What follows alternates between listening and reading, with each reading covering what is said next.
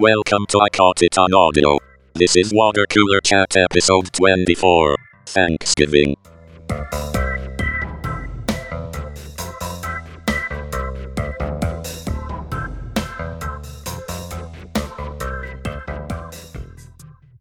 Welcome to I Caught It on Audio. On today's podcast episode, we are doing a water cooler chat for the movie Thanksgiving. This movie just came out last weekend, and it's the Eli Roth horror film about Thanksgiving, obviously. But it's essentially like they take the fake trailer from the Grindhouse film that came out in 2007. Which was the two movies of Robert Rodriguez and Quentin Tarantino put together. And then in the middle, they had a bunch of fake trailers that some were fun, some were really well done, and some were okay. And so far, Machete was already made, the Danny Trejo movie. Yep. And then Hobo with the Shotgun, I believe, as well, was also made. So. Yep. And so this one is the one that Eli Roth did, and I think it was my favorite trailer of the group because I loved how ridiculously tongue in cheek it was, and it's so quotable too. Like we're constantly quoting all the the different little themes that came out in that. So when I heard that they were doing this, I was super excited about it. But honestly, I didn't think it was ever going to fully come to fruition. And then all of a sudden, out of the blue, it was like, I don't know how was it for you, but I think about maybe a month ago or about 2 months ago, I saw the teaser trailer for it, and I was like, yes, this is it. And I made a point to say I'm going to see this one in the theater because I really wanted to check this one out. That's kind of the same thing for you. Yeah, so I didn't see the teaser. I think I must have heard that at some movie podcast I was listening to that it was coming, but I deliberately did not watch any of the teasers or the any of the trailers before I went in completely cold. So I went to the theater and I saw it, and there weren't that many people in the theater. It was the first showing of the day last Saturday. I had a blast with it. I love how it took the absurdity of the trailer, the original trailer, and took some of those parts and then sort of fleshed them out and then left some of them behind. Some of the scenes that you saw just don't exist. And what I'm actually kind of curious about is if they did film some of that stuff, but it just, it got cut out for time or whatever.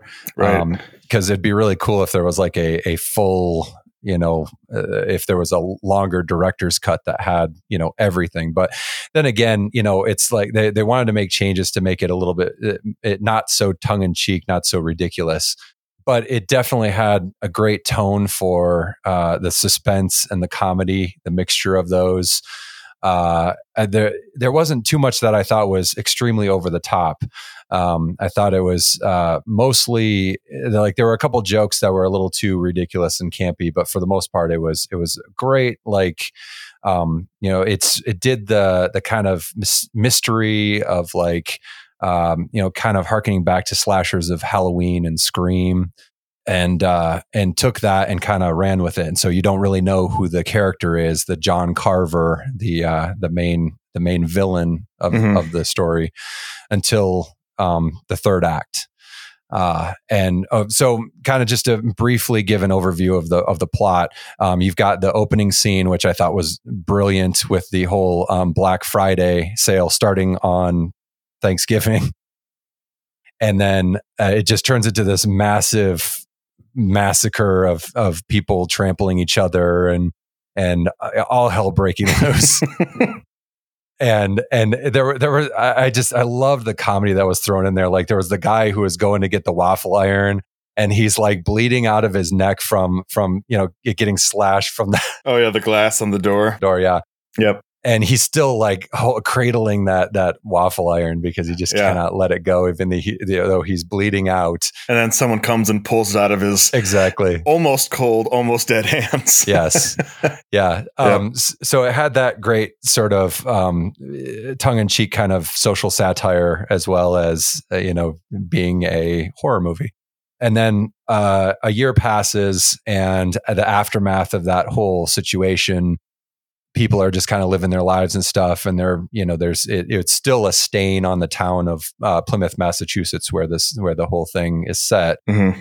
But then this John Carver character, masked villain, shows up and starts killing people.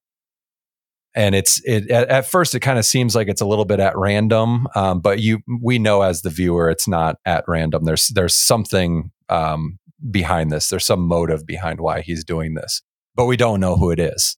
Mm-hmm.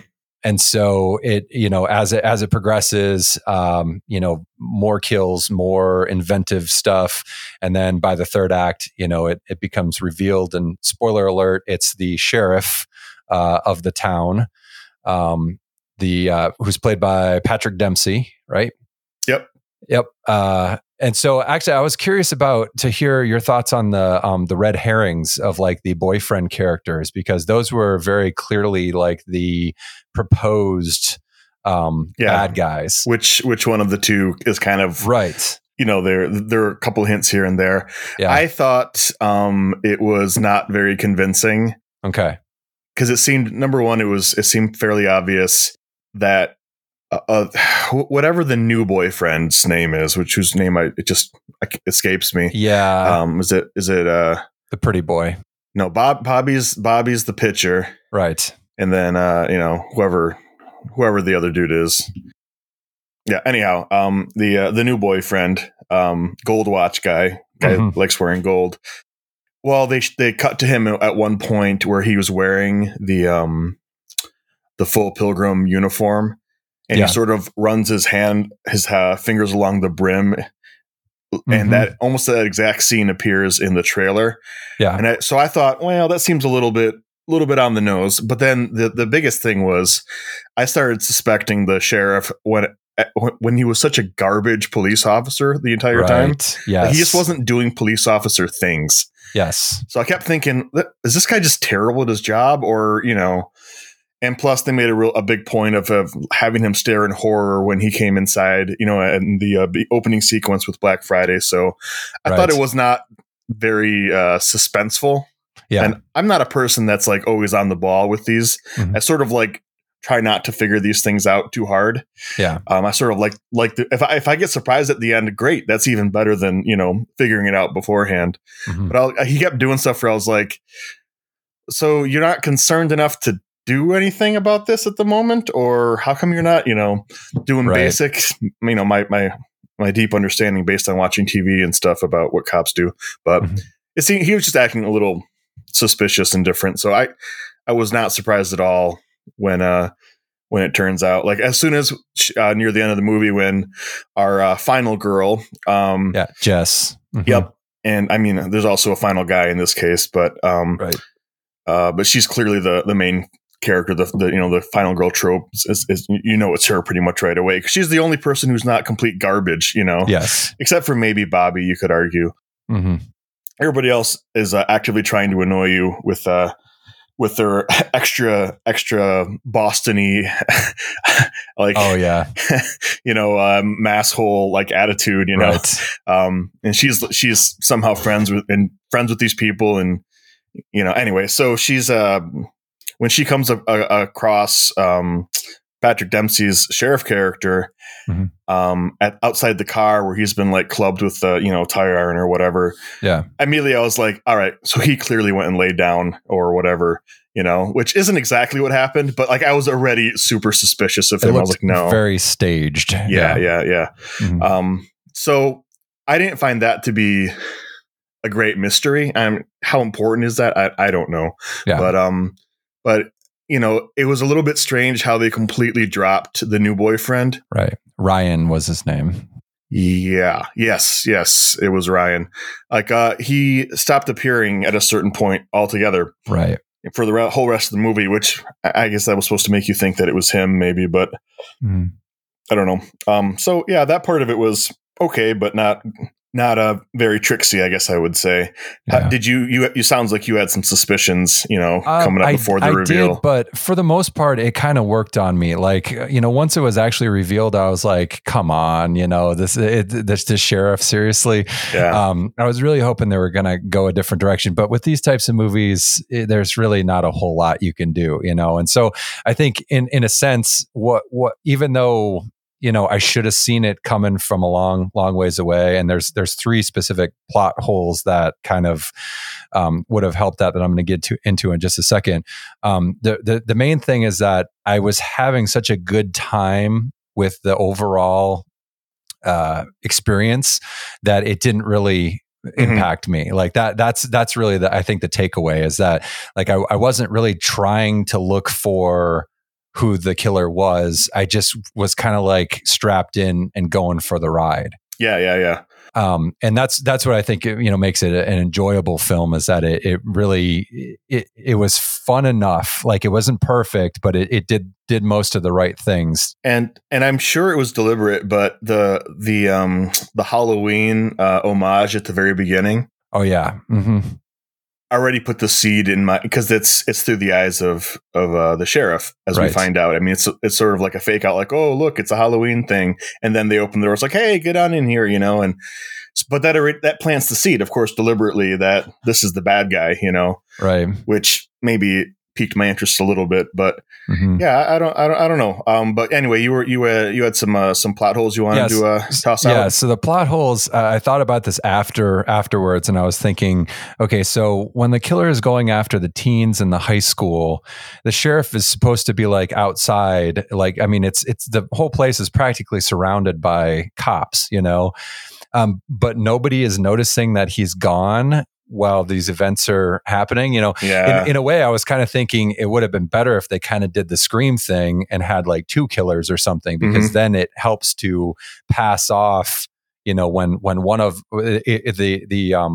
when one person is someplace and supposed to be someplace else, that kind of thing. If you've only got one dude, right, and he's an important dude in the grand scheme of how the town operates as the sheriff, it's going to be highly suspicious if he's not there when something bad is going on. Yeah, that stuff like that's a little weak. I will say it was. So there's problems with like that, things like that. However, it was a bit like I mentioned, it seemed a bit obvious to me, but that's better than the old, like, what's a good example? Like, remember that High Tension, that French horror movie? Oh yeah. Mm-hmm. Where like you get this big twist, and then you're thinking back and you're like, I don't think this works at all. Right. Like, I really, like, you've shown me how it works on a couple of scenes, but there's some real structural problems with how this could possibly have happened.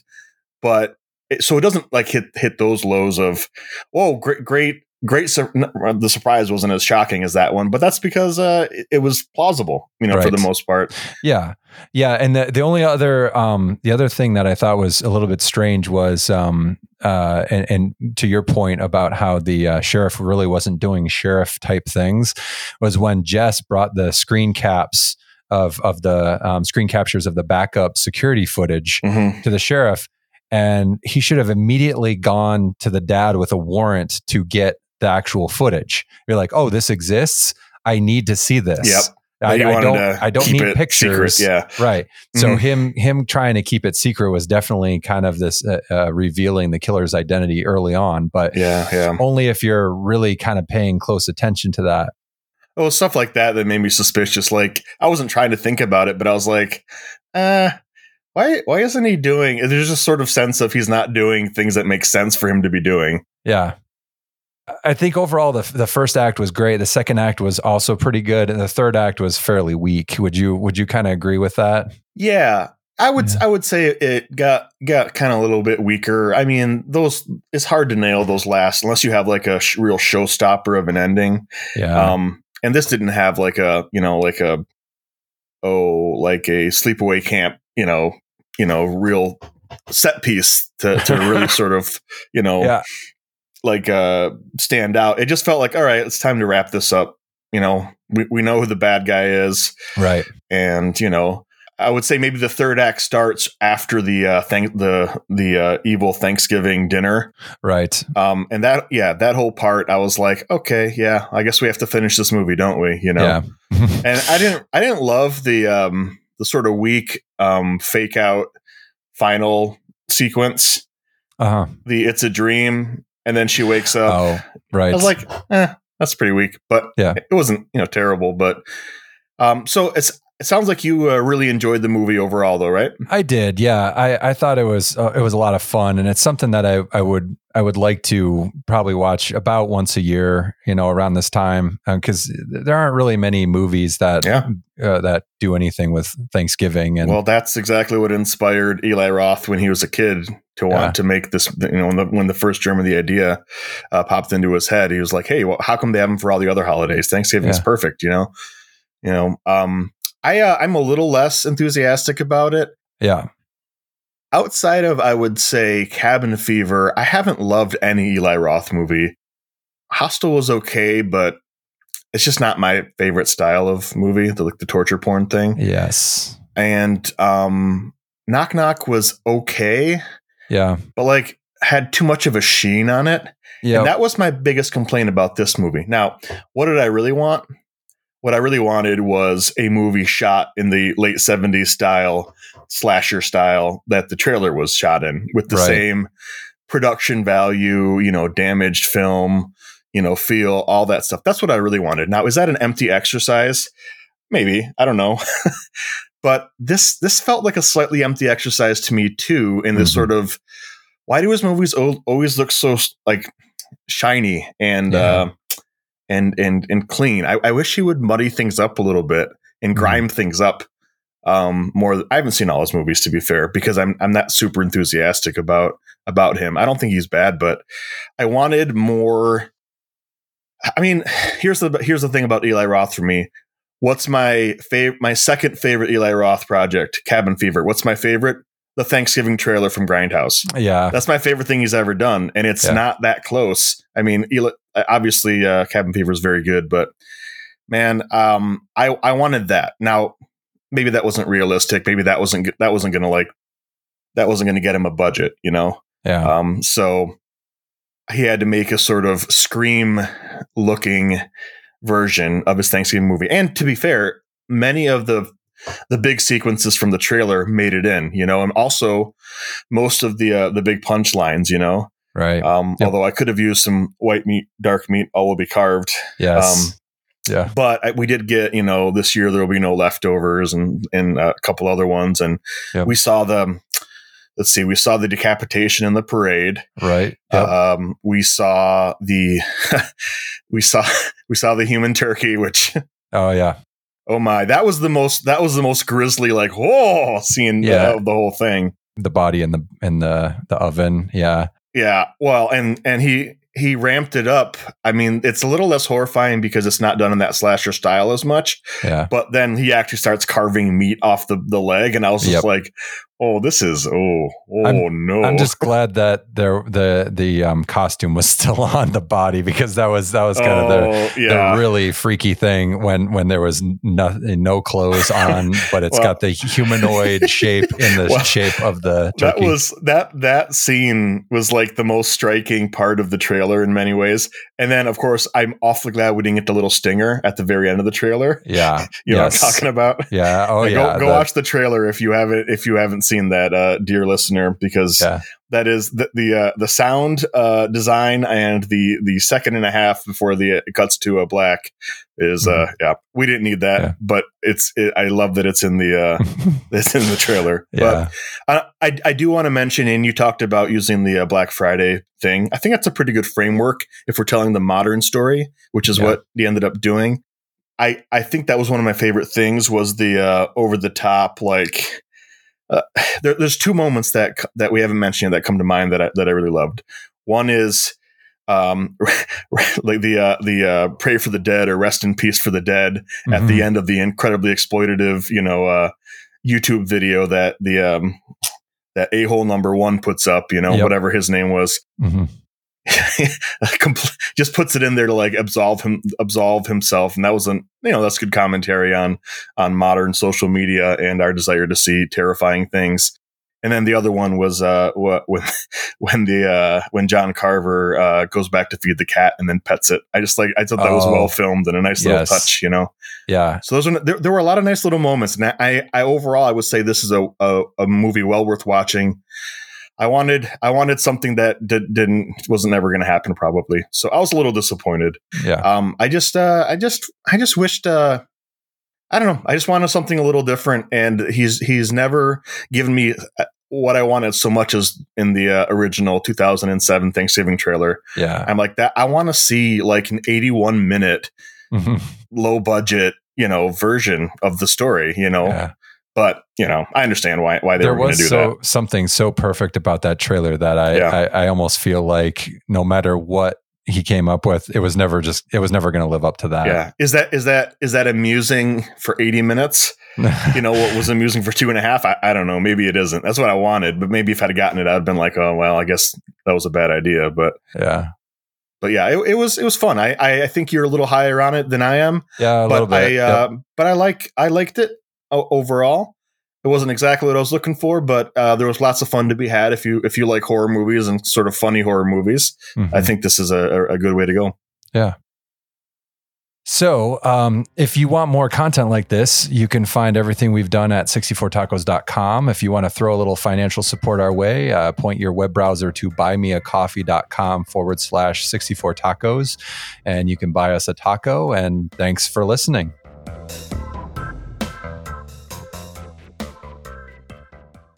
I caught it on audio.